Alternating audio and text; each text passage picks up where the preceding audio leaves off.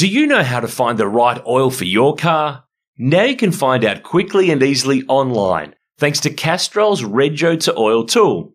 Simply type in your Rego, select your state, and within seconds you'll know the best Castrol products to unlock the edge of performance in your car. So what's your car best suited to? Just search Rego, the number 2, and oil and find out. Hi everybody, Aaron Noonan here. Welcome to the V8 Sleuth podcast powered by Timken, a world leader in engineered bearings and mechanical power transmission products and services.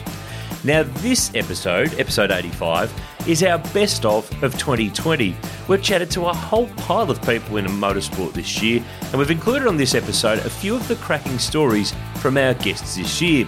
We've put into a few of the great responses to the questions that you sent in for our National Motor Racing Museum Couch Racer questions segment and the pick of our Motor Focus Top 10 shootouts. Now, Jason Bargwanna won Bathurst back in 2000, 20 years ago, and he was my first sit-down chat at the beginning of the year at the workshop at Gary Rogers Motorsport ahead of what was planned to be his debut season in TCR Australia. Of course, that series didn't happen due to COVID-19 in 2020, but when we sat down, we chatted about his first ever Bathurst 1000 start way back in 1990 in a privateer Commodore. One of the things you and I have discussed in our travels over the years, we've been lucky enough, we've worked in television commentary and TV stuff over the years, the Toyota 86 Racing Series and the like. So we tend to tell little stories at dinners and things and that along the way. But I love the story of your Bathurst debut. Careful. No, only the good stories. The bad stories don't. Some stories we might not talk about. They don't make a run. Don't worry, I've checked it with the lawyers. The 1990 Bathurst race is where you made... Callahan's, yeah. Yeah, correct. In the old VL carburetted yellow car with Brian Callahan Jr. and John Gerwold. But there was a story behind how that all came to be. Oh, and you were sort of a bit of you got it added in and a bit of a ring in and you ended up with a drive. And how did that all be? So during 1990, I raced a little Suzuki Swift. I mentioned Paul Smith earlier. It was a production car.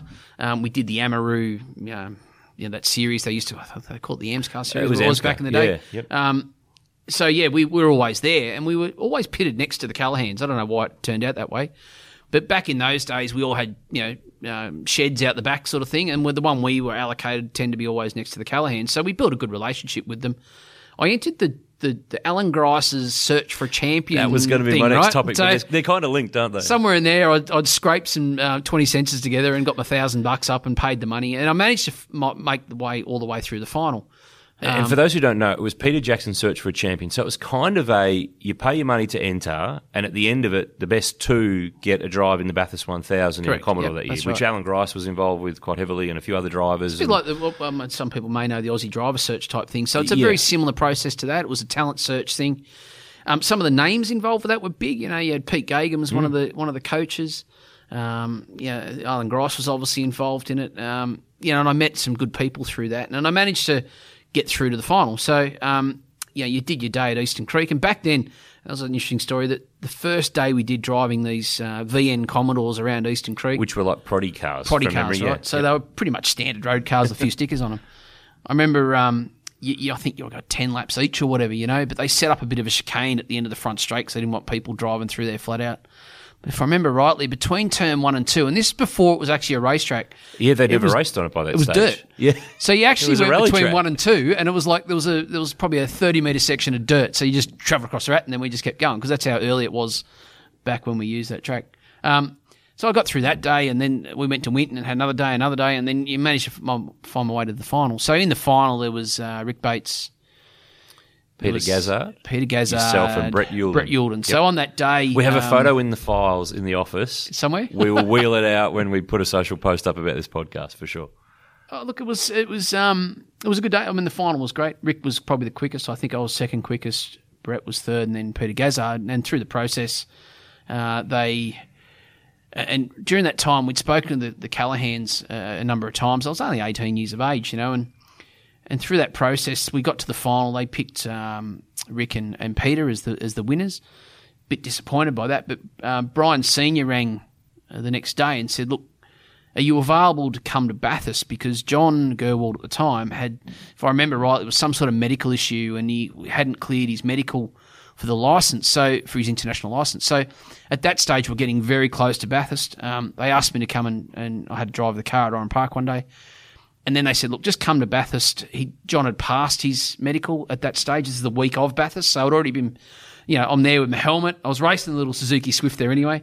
They said, look, we'll just give you the minimum laps in practice, just so that in case we have a drama, we've got someone during the race. And therefore you're able to drive. You've done enough laps. So you qualify, you've done the minimum laps. So if we need you, we can stick you in the car.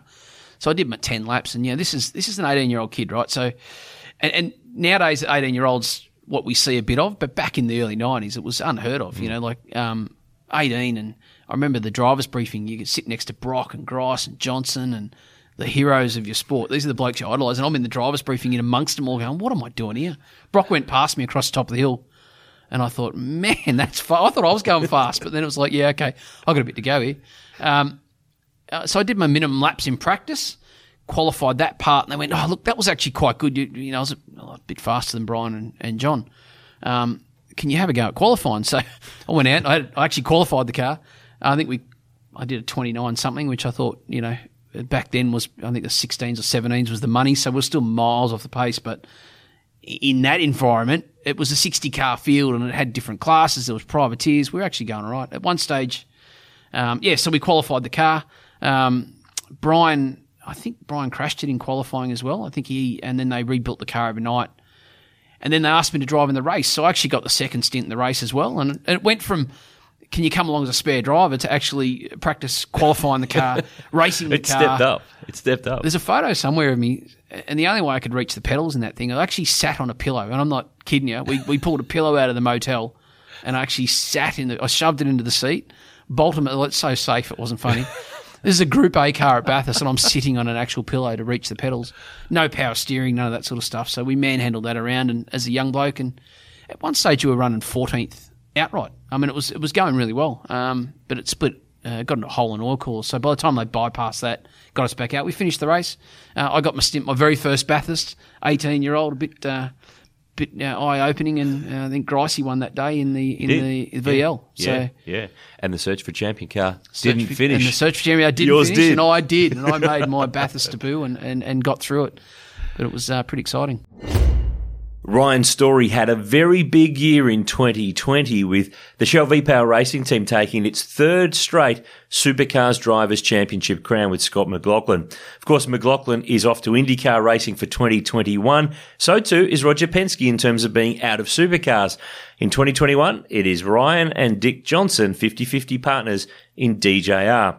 Now, this podcast was actually recorded back in 2019, but it took us until 2020 for it to be released.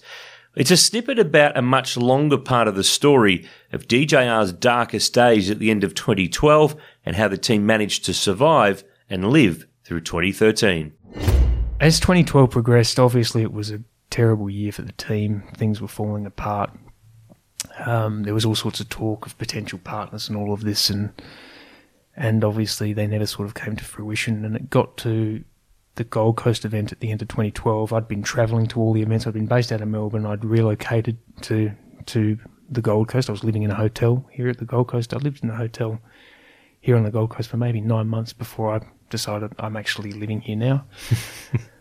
I lost a couple of houseplants through that commuting period. In leaving Melbourne, I was often away a lot longer than was anticipated, and still was running business in Melbourne, had clients in Melbourne, and Adelaide, Sydney, trying to run all that and do all that. So I started delegating and offloading some of my other tasks and responsibilities, and stepping back from some of the political responsibilities as well to be more involved in the race team.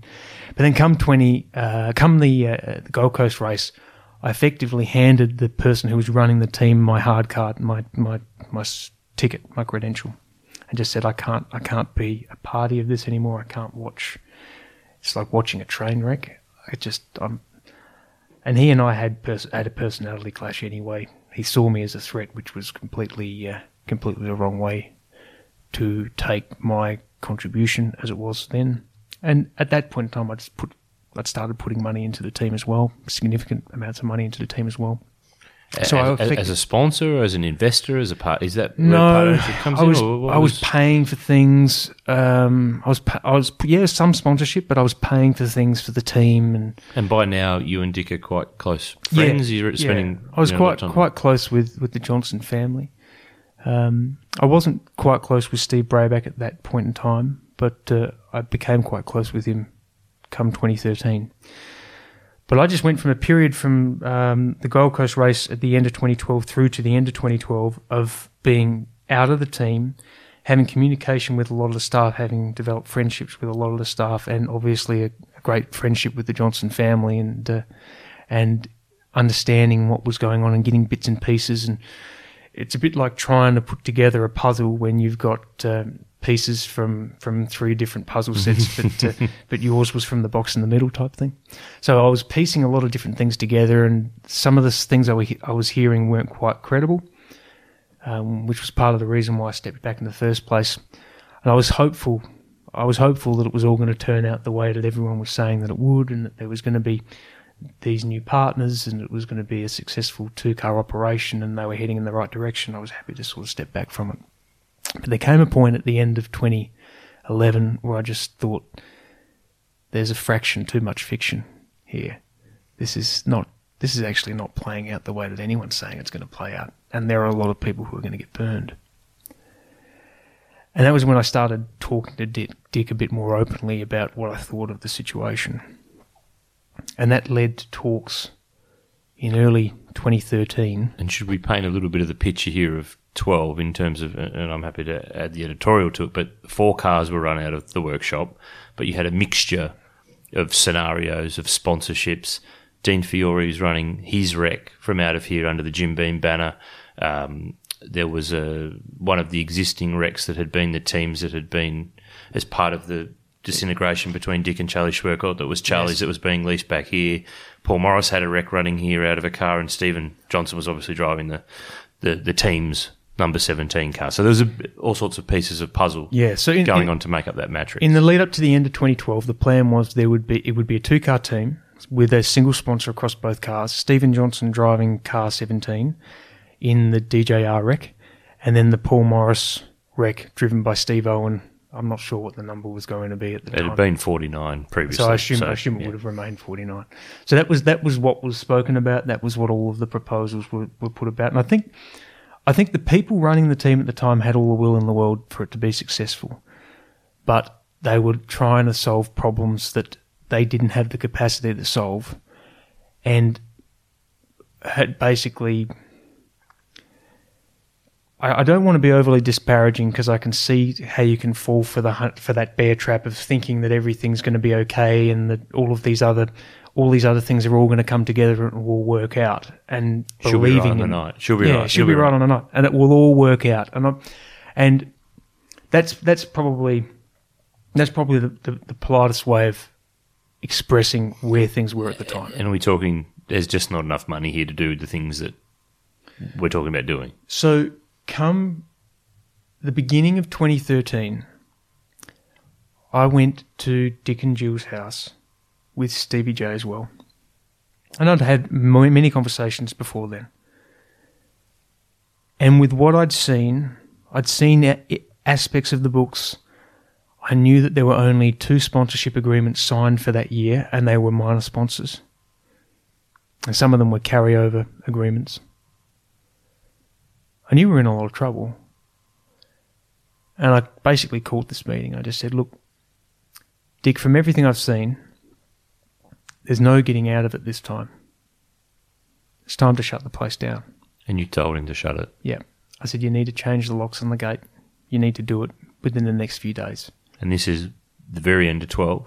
This is at the beginning of 13. Start of 13. This is before the staff had even come back from leave. And this is coming into a new era of cars, car of the future, brand new car. Everything that was in the workshop the year before from the terms of those cars, different cars. You had to build cars, get cars. So that's also going on in the background here, but not even a factor considering the bigger ticket stuff. So there was a whole heap of things that went on. And one of the things that went on that's untold, that still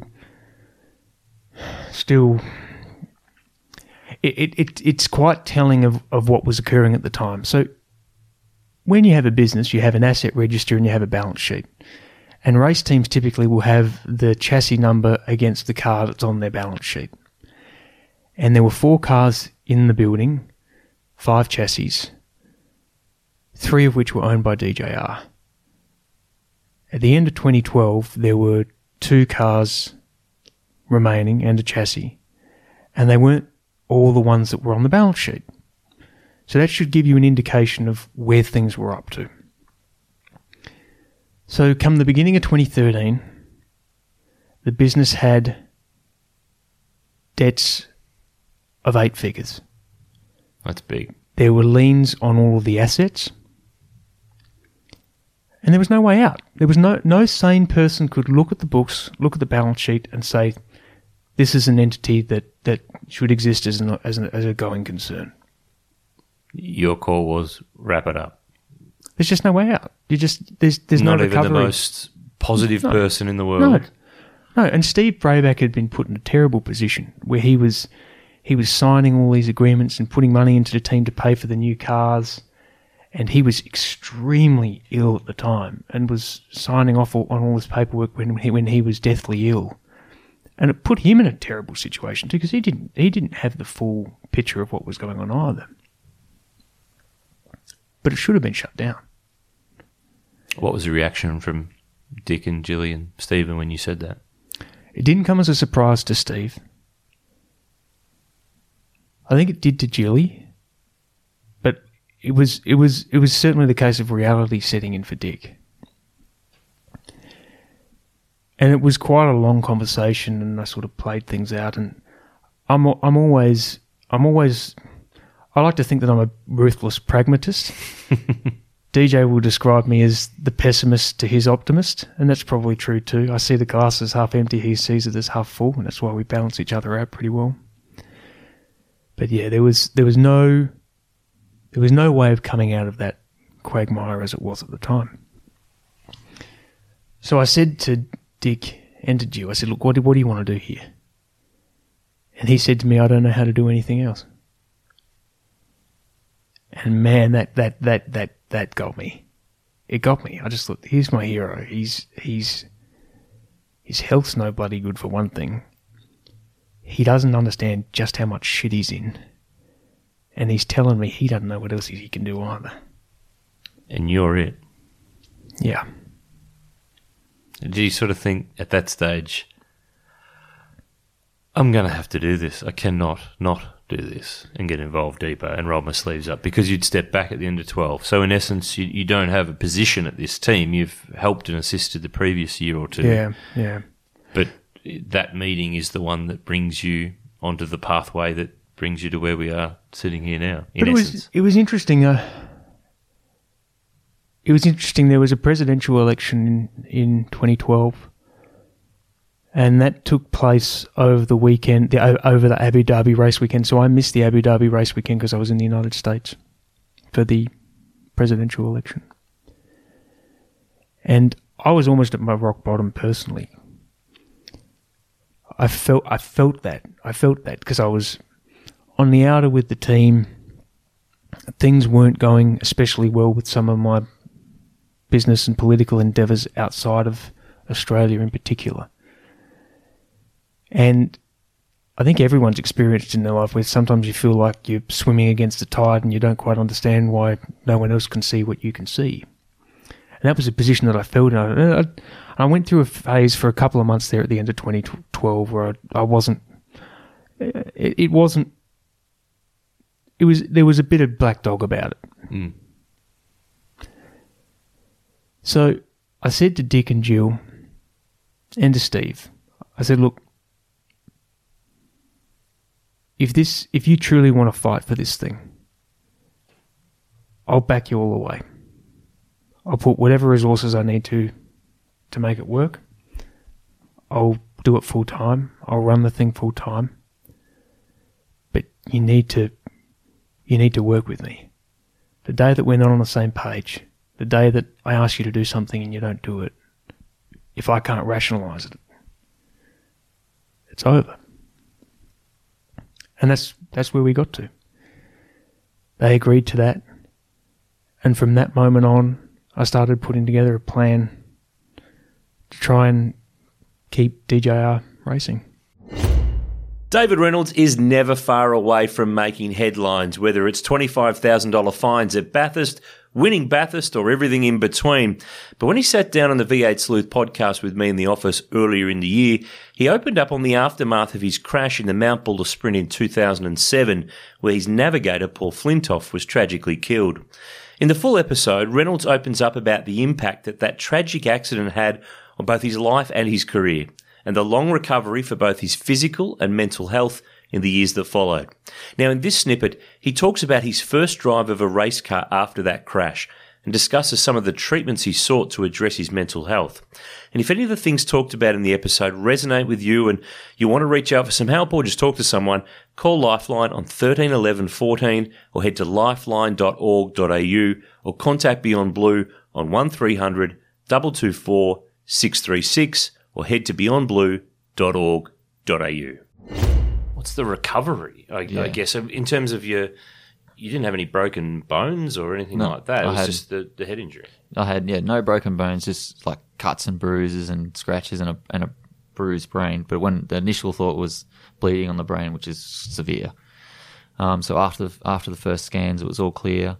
And I remember lying in hospital, and I wasn't allowed to have many visitors at the time, so I was only allowed to have like an hour of visitors a day or something, because back then their knowledge of brain injuries was not a lot of stimulation, which is very, very different today. They want you to stimulate your brain, right? Which is quite 180. The 180 to them, big time.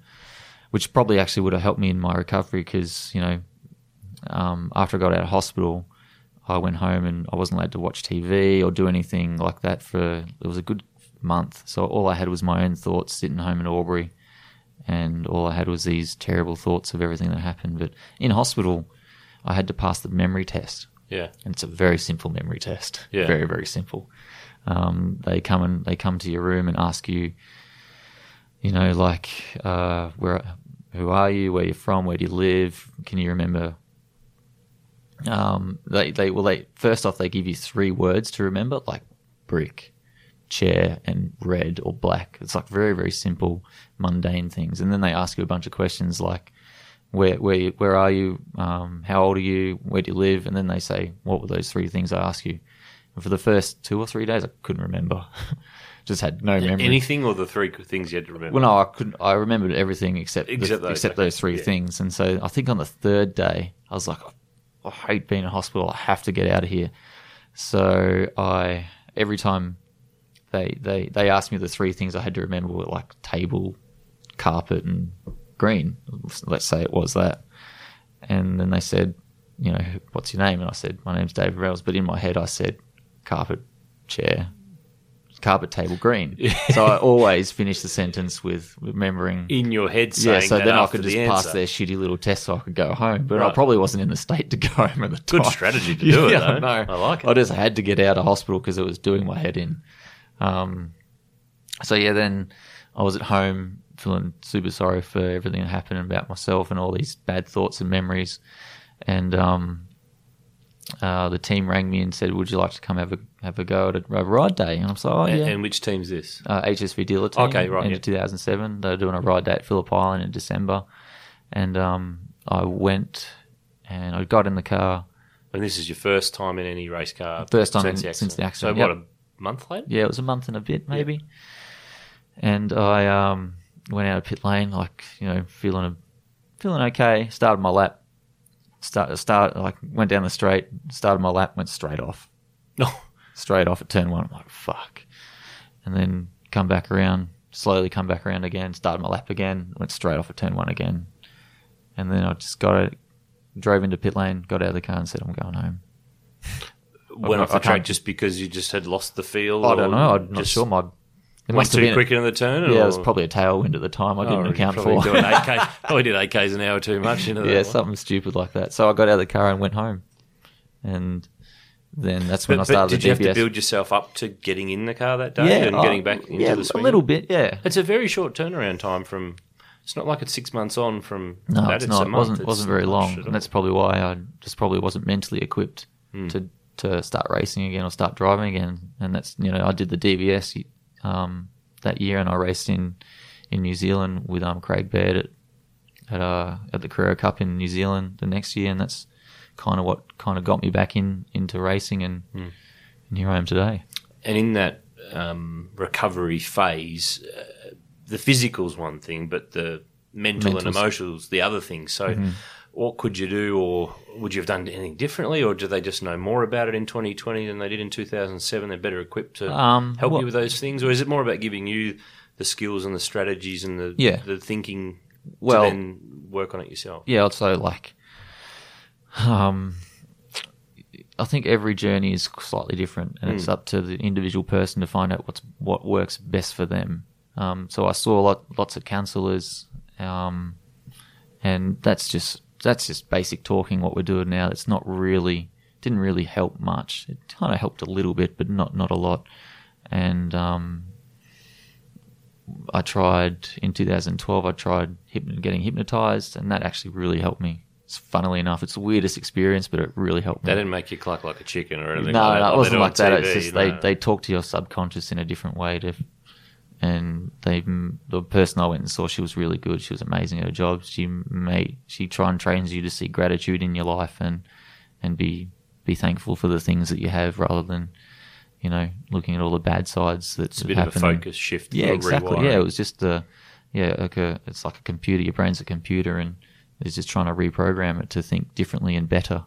And it really, really helped me. So that was a long, long turnaround for me anyway. What else happened I didn't like? Obviously when you get airlifted to hospital, they send you the bill in the mail. It's the last thing you think of. Yeah, so this bill came for about $7,500. I was like, fucking hell, that's expensive chopper ride. But it's the chopper ride if you need it. Yeah, that needed it. Yeah. And they pumped me so much full of morphine at the time. I thought I was going to die on the flight. That wasn't fun. But yeah, I think the TAC or some insurance pays for that bill. So it was a very, very long recovery, and I had some very good people around me to help me through. And yeah, I'm very, very thankful that I was able to become a better person out of it, and try and get over my fears and everything that happened. Obviously, I still battle with them day in, day out, but not as bad. You'll be hard-pressed to find anybody in Australian motorsport who says a bad word about Thomas Meserer. In the full podcast that I recorded over the phone earlier in the year with him, he told the amazing, staggering story of his defection from the old Czechoslovakia, spending time living on streets and in a refugee camp. Now, this snippet is about his early years in Australia, working 3 jobs in pursuit of his dream to race in Formula One. So you get to Australia in 79 in Sydney. What have you got with you when you get off that plane? Oh, nothing. The clothes on your back, pretty much. That's it. I didn't even have a check-in luggage. I had a bloody travel document which they gave me at not passport, but travel document which Australian embassy gave me in Vienna with a refugee visa. And luckily I had relatives in Sydney. Then I didn't have to go through the camps in Sydney. I stayed with the relatives. Yeah. And so from a point of view of having relatives here, did you know you have relatives here when you picked Australia? Course. So you went, okay, so I know someone there. It's not like I'm completely alone in a whole new country. Yeah. And then the plan, okay, we haven't forgotten the plan here. We're trying to get to Formula One. We're trying to go car racing. So we've got out of Czechoslovakia, tick. We've made it through the refugee camp, tick. We've got to Australia, the home of the soon-to-be Formula One world champion, Alan Jones. That's a tick. Yeah. What's next? What's the next pathway in the next little part of the program of Thomas Meserer getting to car racing in Australia? Well, next thing was to make money to go racing. Then at one stage I make 3 jobs. Like my best years when I should be racing, I still believe the best years from racing, it's from 19 to 26. Yeah? Mm-hmm. That's the best years for racing. Well, shit. I didn't get organized to buy a first Formula One car until I was 25, or 24. because you got to work, you got to save up the money. Then I worked 3 jobs to save up money to go racing. What did you do? To buy a car. Well, eventually, I want to keep saving money to go to England, but then I sort of couldn't resist, and I said, well, I need to start bloody driving in here first. You can't save up. No matter how hard you work, you cannot save up the amount of money. You need to go and buy a drive in UK. Then anyway, after I save up my first $5,000, I bought a race car. I bought a Formula Ford, and I started in Formula Ford. What were those three jobs that you're doing? I think you were a garbo, weren't you? As one of those? Yeah. Early in the morning, I was on a garbage run, starting 4 o'clock in the morning. By sort of 10 o'clock, I was in a panel shop, and kept painting cars. And then I was a bloody kitchen hand in a little restaurant at King's Cross till about 10 o'clock at night. Washing dishes. They didn't have dishwashers then. You were the dishwasher. Yeah, I was in the dishwasher, yeah. So you had a hold of this dream, and you were holding it so hard and going after it big time. $5,000 gets you your first Formula Ford race car in Australia. What was it? Where did you buy it from? Whose was it? What was the story with that car? Well, I bought Auto Action and look in a classified at the back, and there are Formula Fords for sale, and there's 15,000, 12,000, and 10,000, and there's one for 5,000, and I thought, Jesus, that's a good bloody deal. Then and I knew nothing about it. Yeah, I never realized until after, there are better cars and there are some worse cars. I said, well, they all got the same engine, like they all same things. This one's quite cheap. I can afford it. I'll buy it. And I bought it. And then after I bought it, then first time I took the car to an engineering shop to do the, wheel alignment done on it. And that was at Greenacre in Sydney, and that's where I met Wally Story. And I couldn't speak English, mate. It was very difficult. At least now I can communicate, but I couldn't speak English. It was very hard. But basically, Wall was saying, why the hell you buy this bloody thing, And what sort of car was it? And it was... a Van Diemen? It's called Calbaro, which one bloke made it in his garage back at home. Yeah. And Wally told me, every time he took it out, something broke on it, and it was running so far in the back, it's not a very good car you bought here. and I thought, well, car is a car. Anyway, then Wally showed me how to do the wheel alignment and few things on it, actually it worked for me because everyone thought that car was a shit box, and I took it out. I remember I bought a trailer and come to bloody Surfers Paradise Raceway. You wouldn't remember that thing either. No, I do. Yeah, it's not there now. It's a housing development, isn't it? I think it's there's not even a hint of that track left, sadly. Yeah. Anyway, then I took it up here for my first run, and I put it on the front row. And then everyone's, oh, jeez, well, what's this guy like? And this shitbox, what's it doing on the front row? And I was so excited on the start, I bent the clutch. It didn't go anywhere. And this is what, 1983? That was in 1982, I think. Yeah. End of 1982, yeah. And then I kind of persevered with the car in 83. And I kind of, I was going all right until I crashed it or something broke down or, spun off or something. But anyway, I was having a go. Yeah, I was having a go at it and kind of got noticed a little bit in it. We'll get back to our chat in just a moment, but I wanted to quickly tell you about our good friends at Timken, a world leader in engineered bearings and power transmission products and services. Now, you might know their name and recognise their logo, but did you know that you're probably relying on Timken products whenever you fly?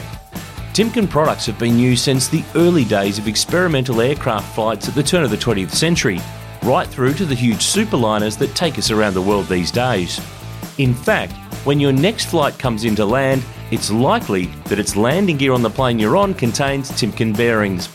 When a 500-ton, yes, 500-ton airplane touches down on the runway, all of that load is transmitted to the ground through the landing wheels.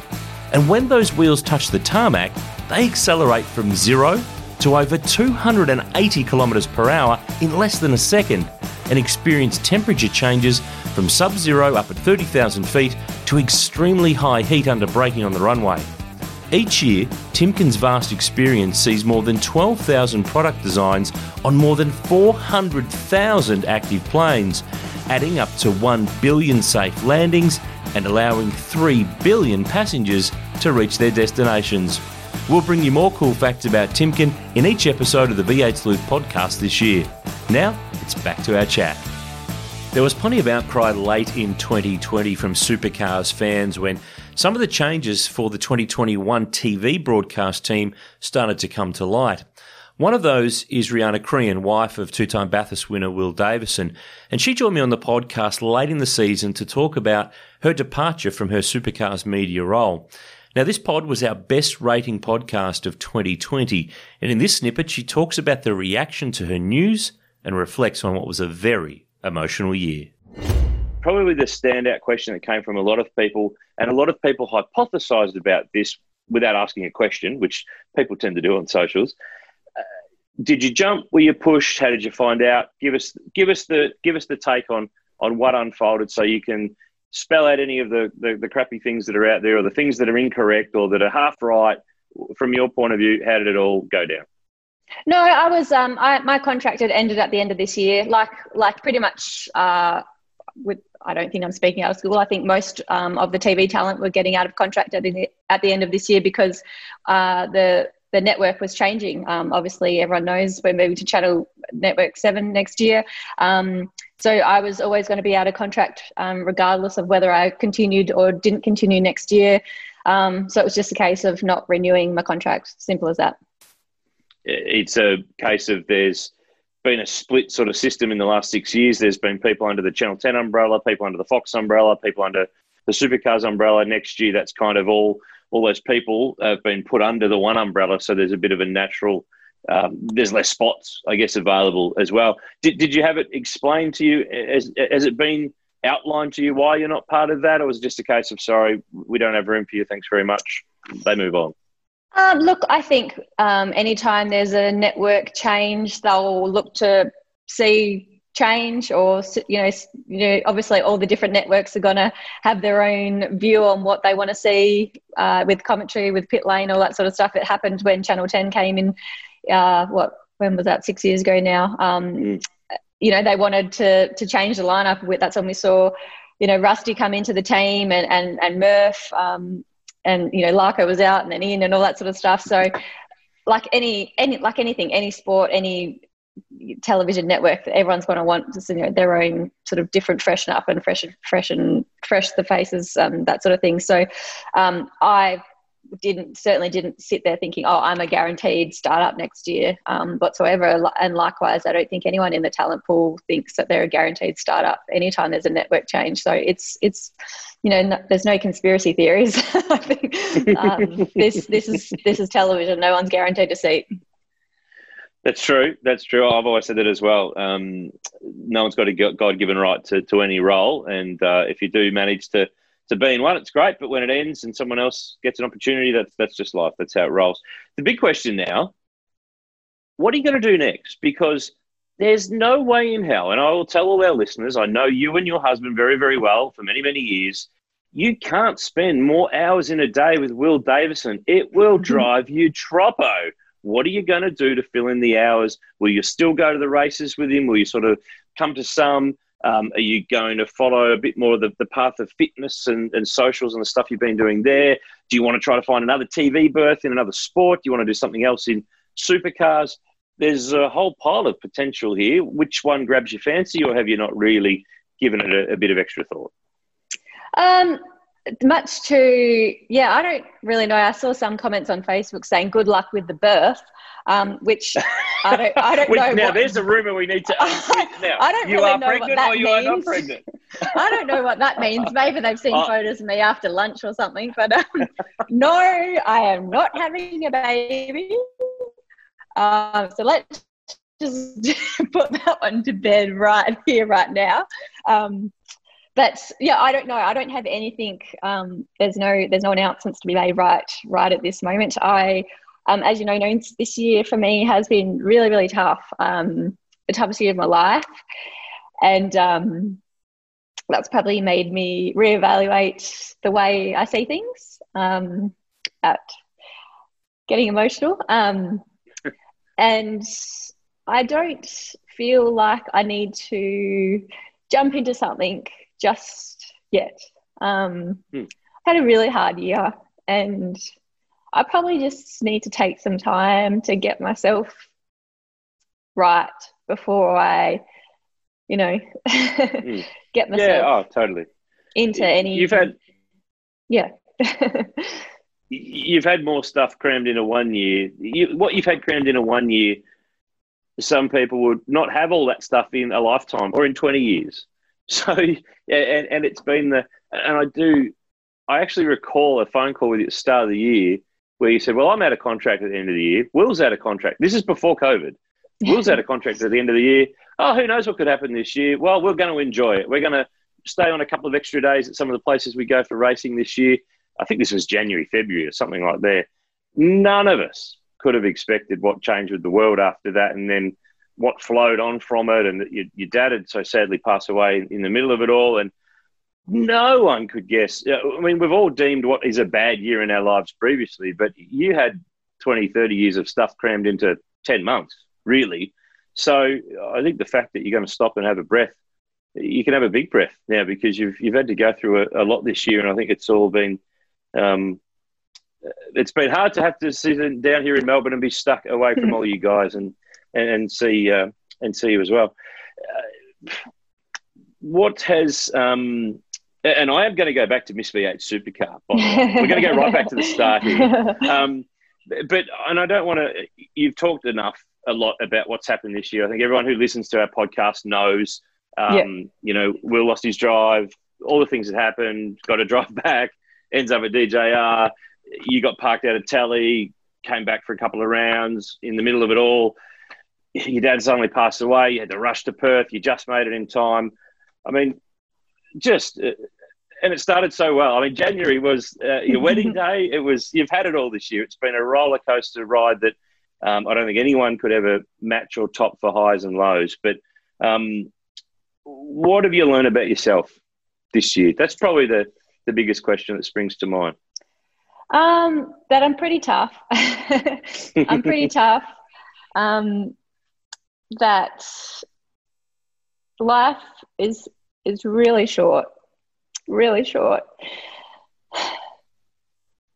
And sorry, no. So I think it's been a reminder for everybody. But, it's just, I think I'm tough. Like, I was tougher than what I thought. And as much as I know lots of people have realised they've got to be grateful,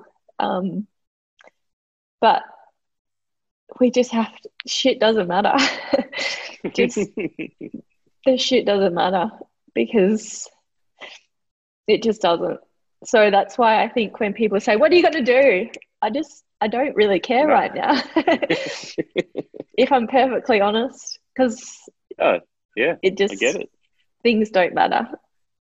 So I know that when people say that, it's really hard, like I lost my job and it's devastating to me because I love my job and I love working and I'm such a determined person. But in any other year, I think it would be so different. But this year, there's been so many other things that have been so much more important that it's just different. So things that I've learned this year, it's just, you just have, tough, and it's just the small things that are more important. 2020 put Scott McLaughlin in the record books of the Supercars Championship and Australian Touring Car Championship competition too, one of only a handful of drivers to win 3 straight Supercars Championship crowns. But before he got the job done at Bathurst in October, a few months earlier, I chatted to Scotty on the pod. We spoke mainly about the years leading up to his time at DJR Team Penske, and this snippet looks at his years aboard a Volvo with Gary Rogers Motorsport, including how his own fabrication work nearly cost the S60 its first championship race win. What's your everlasting memory of that Volvo program and driving those cars in what was a cool little part of your career? Just the environment, like the team, the hard work to do it. There was, engines coming from Sweden. The people that we met from Sweden were just awesome people, really, really, really good people. And then you had, Krusty and everyone working on the car and the aero map at home. And so that was really an awesome era. And then obviously when we had that amazing, race at Adelaide with Jamie and stuff, people still talk to me about that now. And it was just such a cool era in my life and something that I'll never forget.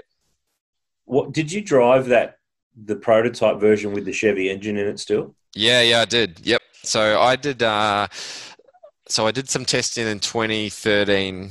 And that was a Holden VE shell, and that was started 2013. And then 2014 we had that shell as a Volvo, and I think and that was a Chevy engine for a little bit, and we did all the aero testing at Winton, Phillip Island, and then we didn't run the engine. I can't remember when we did, but geez, when the engine came out, that was so fast, that engine. Oh, it was an absolute stormer. Absolute stormer. I kid you not. The first test day we rolled out down at Eastern Creek, I was running at half throttle or 3/4 throttle. So because I was catching like Tanda and people in like HRT wagons, and I didn't want to show that we had a heap of stuff and make it obvious. So it was just, but then obviously Supercars saw it and they turned us down a little bit. It's crazy. Did you? It's funny when I think of when the Merc came along. That was kind of the cue for Van Gisbergen to want to get out of Stone Brothers or things going on, but it worked out at the same time. When you heard of, you've just come off your first rookie year, you've won a couple of races in a package that's pretty well platformed because other people are running VF Commodores. Did you embrace the whole Volvo thing and think this is new and different and we'll be different from everyone, so if it goes good, we'll be really good? Or did you think, this could derail me for a little while here if this takes a while to get going? A bit of both. I actually signed a 3-year deal straight after basically just before he actually announced it. And I signed a 3-year deal with Gary's. Did you know when you signed it? Well, I knew something was going on, but I didn't know that it was the Volvo thing. So he didn't ever tell me, but he was always pretty upfront. But then when it all happened, I was like, geez, I'm actually really excited by this. I think we're going to be, like you said, we're going to be different to people. I'm young, I'm 20 years old. I can really just get the team around me and we can make a car that is really good. And that's what we ended up doing, and I was in a cool stage of my life where I was able to spend a lot of time with the team and do a heap of stuff with them in the background and figure out this car. And thankfully we rolled it out pretty quick. It was just a bit of reliability that really hurt us at the time. But that was, I really, from my side, I really embraced it, and it was the best thing I did. Going back a little while, when the Perth round was supposed to be on this year, Fox were running a pile of old Barbagallo rounds, and that 2014 Barbagallo round that you won Volvo's first race in the championship, I think 28 years at the time. I'd forgotten, I must admit, that I commentated it. I completely forgot that I even did it. Yeah, I remember. Where was Matt White? He was somewhere, He was sick or something. I can't remember. It wasn't the royal wedding because he did that a few years earlier when the fireball happened with Carl Reiner. Yeah. I think Matty, you know what it is? Matty had left to go to 10. Ah, okay. That's and Crompo was crooked that weekend with a really dodgy voice, and he was struggling. So that's right, because Murph was doing some stuff too, wasn't he? Murph came in. Yeah, we actually, on the Sunday, the race that Chaz won, I think we actually pulled Neil out of the commentary box 10 laps in because he lost about 6 cylinders in his voice, and me and Murph jumped in with Scafey to... Jeez, I love a good Crompo Grizzly voice. Yeah, there's some of the good races. The 2014 Bathurst comes to mind too. But yeah, like that was a cool weekend, Perth. We actually cracked a header in that race too. So we were lucky we're lucky just to continue to be as fast as we were. And ironically, I did those headers, so it was my fault. Yeah, stupid. Well, did they let you do headers ever again after that? No, they did. They just taught me how to do it properly. Not shortcut. Nick Percat had a very big 2020 with 2 race wins in the Supercars Championship and a very solid finish in the overall point score at the end of the year. But I reckon the big takeaway for him this year was Nelson. His chocolate Labrador became famous, more famous than probably Nick was. In this snippet when he joined us on the podcast, we talked about how he's come across on TV in the past and how that skewed how he's been perceived by fans. Tell me about your evolution, because we touched on it earlier. Obviously, we know the categories you've been through. We know the pathways you've gone through and the success that you've had. I get an interesting take on all of the guys in supercars, and their growth is not just their resume and their on-track performance, but their as people as well. Yep. I've got an impression that there's and it's different when in the media and in the industry we know you better and all the other drivers better than, say, the fans do, because we spend more time with you. We have the very privileged position of the greater insight. I would get the impression that you've struggled a little bit over the years to find not a comfort in your own skin. I think you're quite comfortable in your own skin, so I'm interested in your take on all this. But where you are placed in the grand rhythm of the world and the way that you react and deal with it, do you find that you're finding your feet a bit more in who you are as Nick Percat versus Nick Percat, the racing driver, and that results in the racing driver? It's the maturity and it's the understanding of the way of the world and a bit more of an acceptance of there's only so many things that you can control. It's almost like there's I reckon you attempt sometimes you are a funny guy, you've got a great sense of humour, but you almost try to use that as a mask on things when they're serious or awkward. What's your take? I know that's a lot to roll into one, but I was just really interested in probably more self-assessment than external assessment. Yeah. Well, I think definitely there was a period where I was nervous in front of camera. I actually was watching that Formula Ford race that you shared the other day from Darwin, and I saw the little interview after with Brian, and I was just laughing. I'm like, wow, I can barely talk. Like, I was nervous. So it's, I think I definitely used to put the walls up. Well, I still probably do, but the walls will go up, and the defense mechanism was not what some people like to see. But yeah, it's interesting because obviously I worked with a guy called Anthony Clarica who does pretty much just tunes up all their heads mentally. And the likes of Winkup, Will, Garth, Rick, Reynolds, heaps of us have worked with him. And I worked with him from 2007 until 2014. And then I actually stopped during the LDM days, and I realized that my defense mechanism was way aggressive or too blunt, and like general public hate it. But I'm the way I am, the way my friends know me, I'm very black or white. It's yes or no.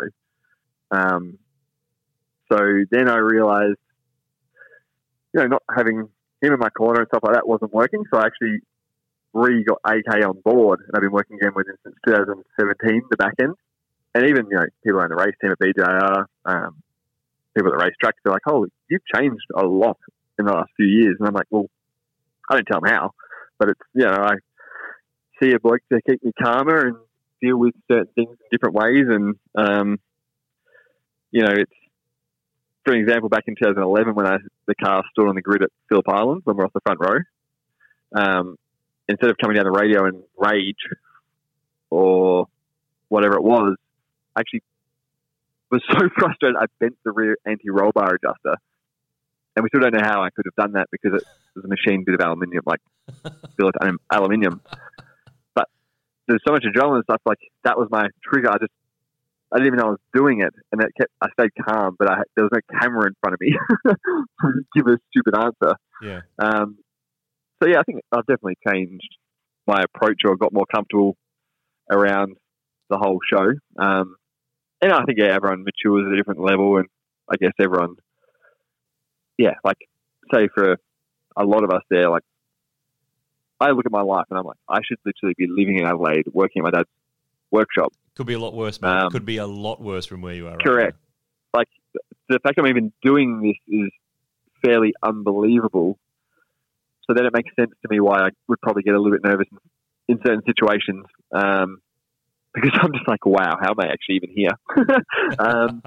But I think I've definitely changed the way I go about it, and just day-to-day life, to be honest. It's I'm a lot more relaxed, and I control what I can control, and if something goes wrong that wasn't me spearing into the side of someone or firing off the road, it's my response when I have a camera in front of me or anyone else is probably a lot different to what it used to be. So it just took me a little bit to get, I guess, in the right frame of mind or understanding of that. And I think being dragged away from home quite young, to live in Melbourne by yourself, driving for the factory racing team as a junior, you naturally, I think, get a sense of arrogance nearly. And hanging out with, the people I'm hanging out with, they were winning championships and they were so serious, and Garth's quite a serious person. So I think I nearly kind of molded into this way, which I thought I had to be, but it was wrong.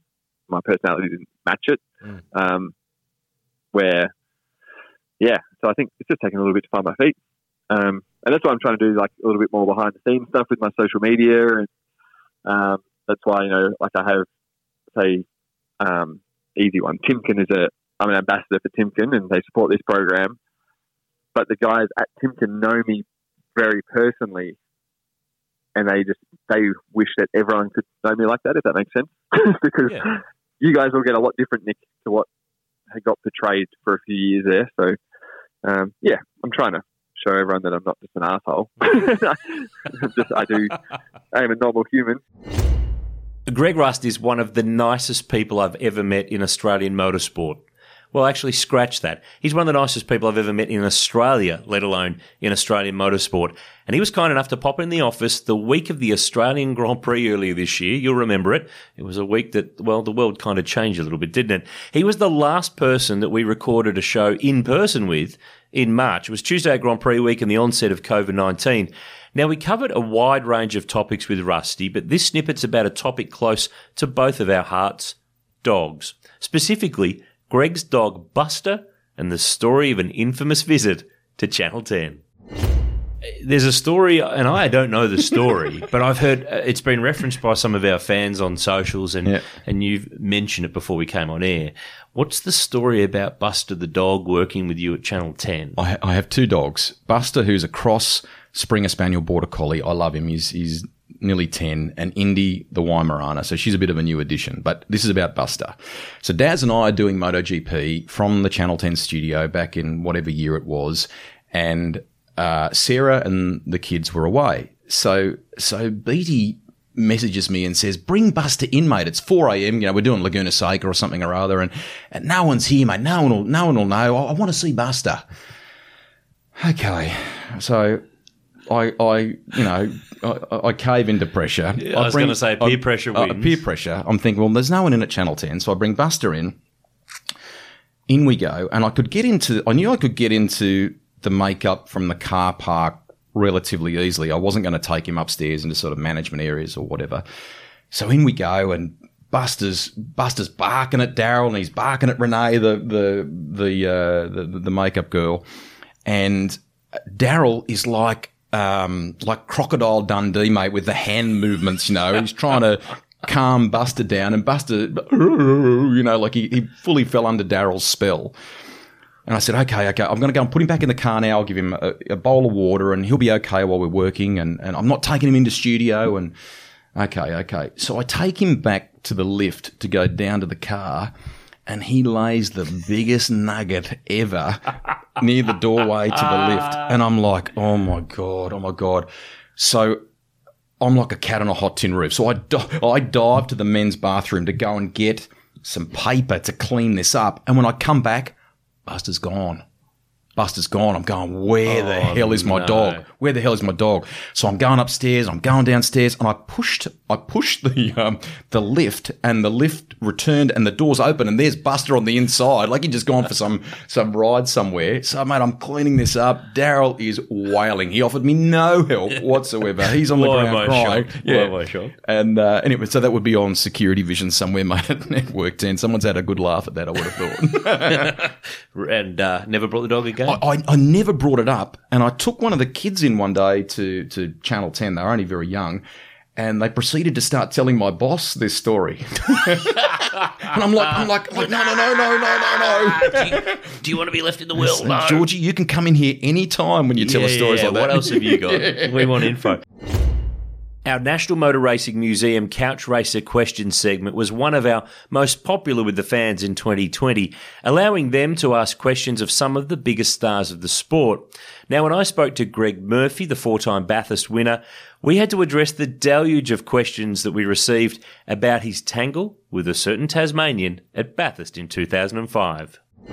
There's a lot. In fact, more questions about Bathurst 05 than any other topic when we threw it out there a week or so ago. So what did you and Ambrose actually say to one another? Can you give us the full version, and we'll bleep anything that is too fruity that needs to be bleeped? Oh, God. A lot of finger pointing, and it was along the lines of you f***ing what the f***, you what the f***, you go f*** yourself, you what the f*** do you think you're trying to kill me? You why don't you just f*** off over to America? I'll buy you a ticket. You I don't know. The bleep machine just blew up. Yeah. It was wild. Absolutely wild. Far out. There's I tell you right now, if I knew what was going to happen, I would have actually not been as pig-headed to try and hold my line through that corner, and that he bailed out of that one and let him have it. Right. Okay. So this is the cooler, mellower, mature Murph saying, in hindsight, you would have done. Well, the thing is, we went in as much as you were cooked, weren't you? You had to pit again, didn't you? Oh no, don't think so. No, I don't think so. But we were out of it. I mean, we were 4th and 5th, and we weren't going to win. Neither of us. I doubt we're going to get the podium. The guys ahead of us where everyone was trucking along pretty good. It was pretty late. Was it lap 147 or something? Yeah, around that, 15 or so to go. Yeah. I don't remember that we were going to have to pit again. I had a weird feeling that your car, because by that stage you'd swapped to the Perkins engines, and I think you were out of whack on the strategy. I might be wrong. My memory maybe. I honestly don't recall. It might have been the case, but it was a bit of a struggle of a day, and I didn't feel from what I remember. I was pretty comfortable. Marcus, I don't think had anything special as speed goes on me, but I got balked heavily by, I think, David Besnow going into turn 2 and Griffiths, and I sort of. He sort of turned down on me when I was trying to pass him, and lost all my momentum, and that allowed Marcus to come up alongside on the run up to turn 3. And it was just one of those pig-headed moments where, he wasn't going to give in and I didn't give in, and he had his nose ahead, but there was no pass completed. And so, I've always been quite open, the fact that I believe we both contributed to it, and I always was happy to take 50% of the blame for it because it was a goddamn mess. But it's one of those things, and we'll agree to disagree, I'm sure, but, it was just a shit sandwich that, sort of wished never had happened, obviously. And if he had my time again and I could bloody go and repeat it, knowing what has happened, you probably would bail out of it. When you say what has happened, do you mean... Oh, just afterwards. The fact that the cars were out of the race and you were out, or the fact that it's gone on for 10 years and we're still talking about it? Yeah, all that, and the fact we're still talking about it, because it was not like it was it's not like it was a great moment in my life, in my career, and not for him either. But and it soured, obviously, just added to fuel to probably a bit of the fire that was already burning maybe between us anyway, I suppose. And I mean, I got a huge amount of respect for the guy. I mean, I think his ability behind the wheel of a racing car was proven, and won 2 championships and went off to America and did, as far as I'm concerned, did great things over there. Achieved a lot. So, kudos to him for that. It was just it was messy up there that day, and I was just, as I say, there was already a bit of a festering scab between the two of us, I suppose, and that just made it a whole lot worse. And the other thing is, a lot of other people got caught up in that. That didn't deserve to be caught up in our shit or my shit or his shit or whatever. That blocked the track and damage was done to other cars, all that kind of thing. I don't want that to happen. Didn't want that to happen, and it was almost a little embarrassing. Michael Caruso joined me on the Sleuth pod during the year as well, and he talked, this was good, about the time that GRM played a prank on him involving his road car. Luke Mack asks, how did you like your Mazda 121 in the full 2009 Bathurst wrap, and where did it end up? So that Bathurst livery you spoke about that you and Lee got going with Gary, they wrapped your Mazda 121 road car in that livery, did they not? They did. So we did. We ran the back half of that year with the livery still, and that's because we had the stickers left over, and Valvoline loved it, and it obviously had such, all the fans loved it. So Gary's like, yep, let's run it on. And then when we got to the end of that year, I think I came back from Gold Coast from memory, and we had a full sticker set left over because the whole car was wrapped. So they wrapped my car. And so I've turned up the workshop at some ridiculous hour to go home. And here's my car looking exactly the same as my Mazda 121 looking like my actual race car. And I'm like, oh, what have you done, boys? So I'm driving home like this wanker, like Caruso on the window, 34. Could have said Robbo. Yeah. So the car is I didn't re-register it, and I just rang the paper up and said, come pick it up, and they gave me $100 for it, and they went and it's gone. It's still in the livery? No. You unwrapped it? Well, that's another story. So I was like, I can't drive around like this. So I left the car at work. I used Gary's car for a while, and because I just couldn't drive around. It was terrible. But I'm like, right, I better pull this livery off the car. So I started taking the livery off. It peeled all the paint off. The car was stuffed. Like, the thing was finished. So I was going to get a full respray on this Mazda 121. What the hell would you be do? worth more than the Mazda 121. So, yeah, the thing was, anyhow. Yeah. The sacrifice. So the Mazda 121's no more. There's only ever been one Gold Logie winner that's appeared on the V8 Sleuth podcast, and he did it during 2020. Grant Denyer sat down on the phone with me to answer some of your questions. And now we love stitch-up questions too from people who know our guests. And this one's come from his dad, Craig. Our social media fans and followers fire in the questions, and I've had to edit them very heavily. This is concerning. Yeah, concerning. Particularly when the first one is from a Mr. C. Denyer, who I think he might be related. He might be your father. He says, how important is Loctite as part of race preparation? I feel there's a story here. Yes, there is a story. We laugh about this all the time. Whenever he goes to do a job and not do it properly, I remind him of the importance of using Loctite, because he was my mechanic at a national karting title once. It was wet. It was the final. I went from the back of the field and I'd worked my way through to third, and only halfway through the race, I thought, this is looking good. It was wet. I was always quick in the wet. And I was on the podium. I was hunting down a win, and then woo, my chain sprocket spun off, and I came to rest on the side of the field, walked back. I said, Dad, my sprocket came off. And he goes, yes, oh, yeah. He goes, I forgot to put Loctite to secure the sprocket on, so the bolts have come undone. He goes, I said, what'd you do that for? He goes, I couldn't be bothered. I was over the weekend. So to this day, it was like the national championship title that got away from us because of Loctite. Damn you. Bloody hell. No, we laugh about it now, but we were absolutely gutted and soul destroyed. You know, it was the biggest karting event of the year, and I was ready to make my mark, and then, nah. Andy Raymond was a fantastic guest to have on the V8 Sleuth podcast during the course of 2020.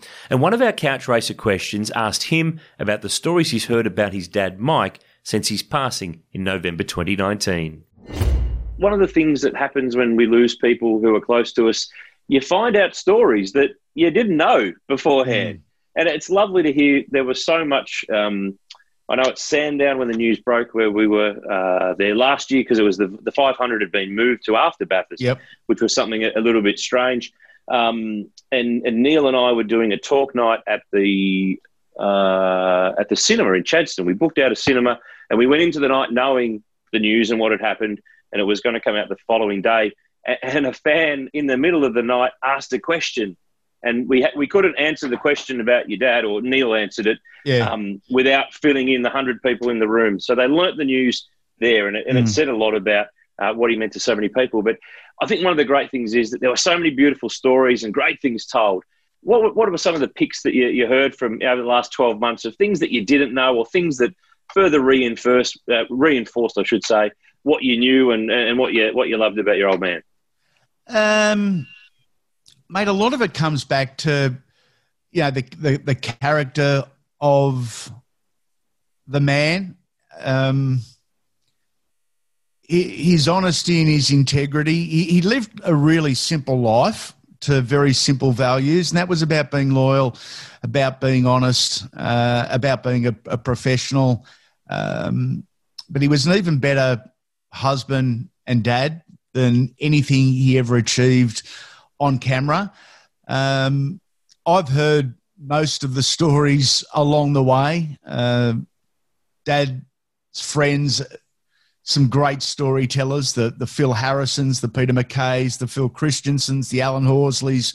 The list goes on and on. Great storytellers and always willing to tell me a story about Dad in the younger days.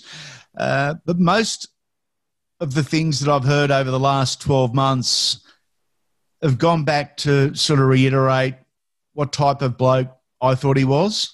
And that's been really nice that others have shared those type of emotions and those types of sentiments with not only me, but with Mum, who's doing it tough, and the rest of the family. It's been really nice to hear what people thought, but how they thought of him.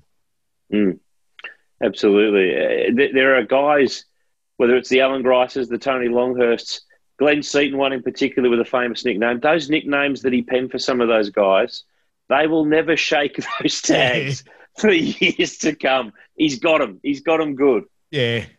The poor buggers, if they didn't like the nickname to start with, I apologise on behalf of the entire Raymond family because you've been stuck with it. The Motofocus Top 10 Shootout is one of our best segments. I reckon it puts people on the spot. Sometimes they come up with some very unexpected answers in what is basically a very fancy form of word association. Now, we've analysed very closely all of our shootouts from this year, the answers, the questions, the banter, where they led to as well, and we've decided that the best of the season was one of the early ones from the year. Larry Perkins, the 6-time Bathurst 1000 winner, tackled the Motofocus Top 10 Shootout. We covered a broad spectrum of his career, and he produced a couple of very nice stories as well. We're going to finish off with the Top 10 Shootout. This is the V8 Sleuth Top 10 Shootout. So basically, it's a fancy form of word association. Oh, my God. So the first word that comes into your head with a list of 10 people, places, things. Some of them we've touched on, some of them we haven't. I'll let you have 2 or 3 words, but by the end you'll get down to 1. That's what everybody seems to do. Le Mans. What's the word that springs to mind when I say Le Mans? Oh, sorry, Le Mans. Yeah, Le Mans. And don't say French. That's cheating. Unbelievable high speed. Hyphenated, that's one word, I reckon. What, 400 Ks in a Jag on slicks in the wet? Probably the silliest thing you've No ever done. chicanes then. No. I drove the last year before they put chicanes in. All my Le Mans have been without a chicane. Real Le Mans. Yeah, the real Le Mans. No, and you never went back after that Jag. I think that was probably enough for you to... Well, that was my third trip there. And, Well, everyone forgets your first one, though. I don't think you've ever talked about it. Everyone knows the one you did with Brock. Everyone knows the Jag. But the first one was in the mid-70s in a Porsche that no one really ever talks about. They called it an IMSA Porsche. It was a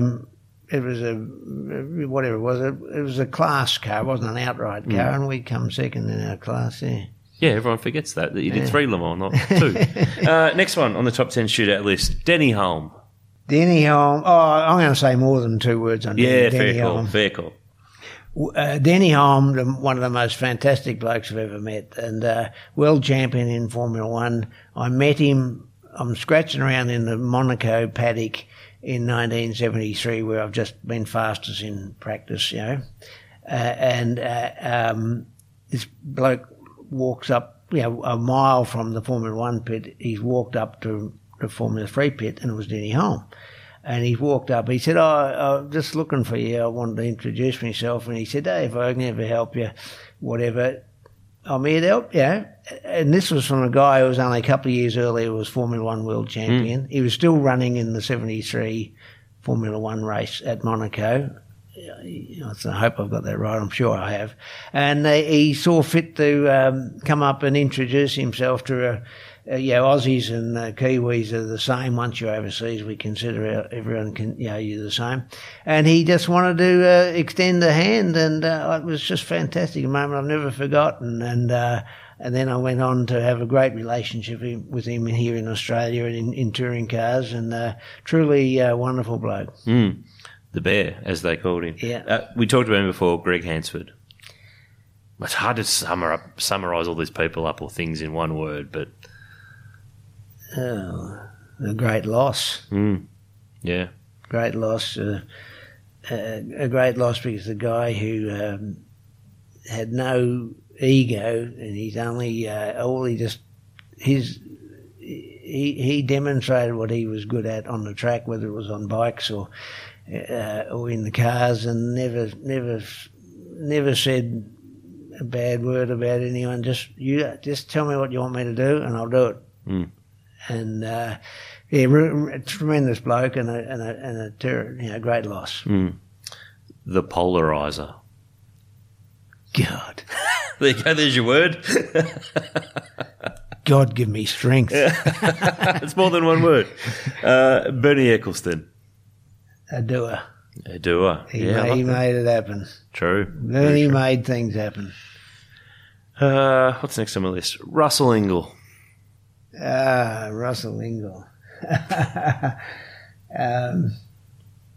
One for me. One for you, one for me. Right. King of Contra. Wheeler and dealer. One for you, one for me. Sounds good. John Harvey, former HDT teammate of yours from back in the day. He's a decent bloke.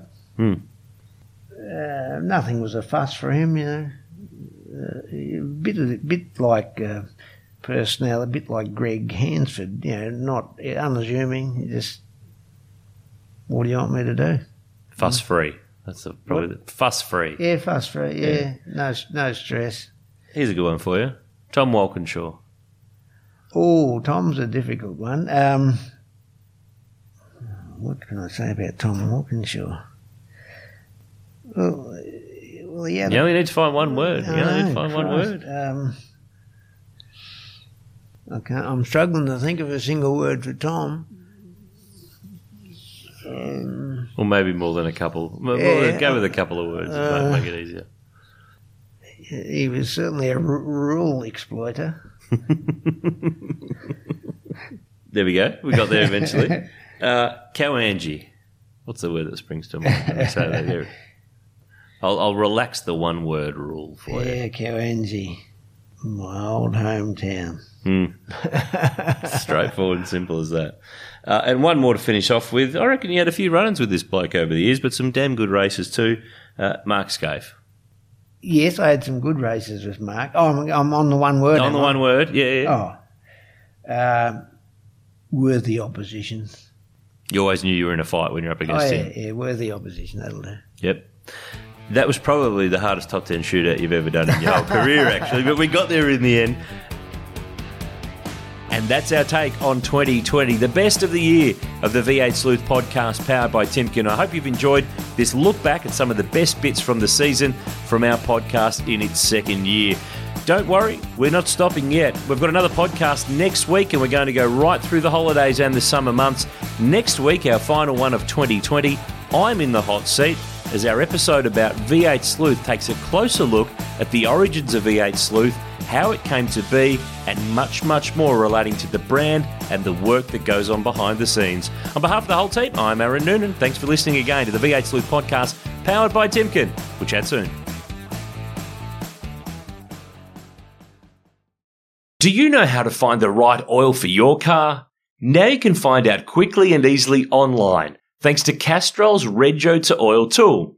Simply type in your Rego, select your state, and within seconds you'll know the best Castrol products to unlock the edge of performance in your car.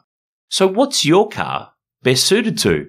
Just search Rego, the number 2, and oil and find out.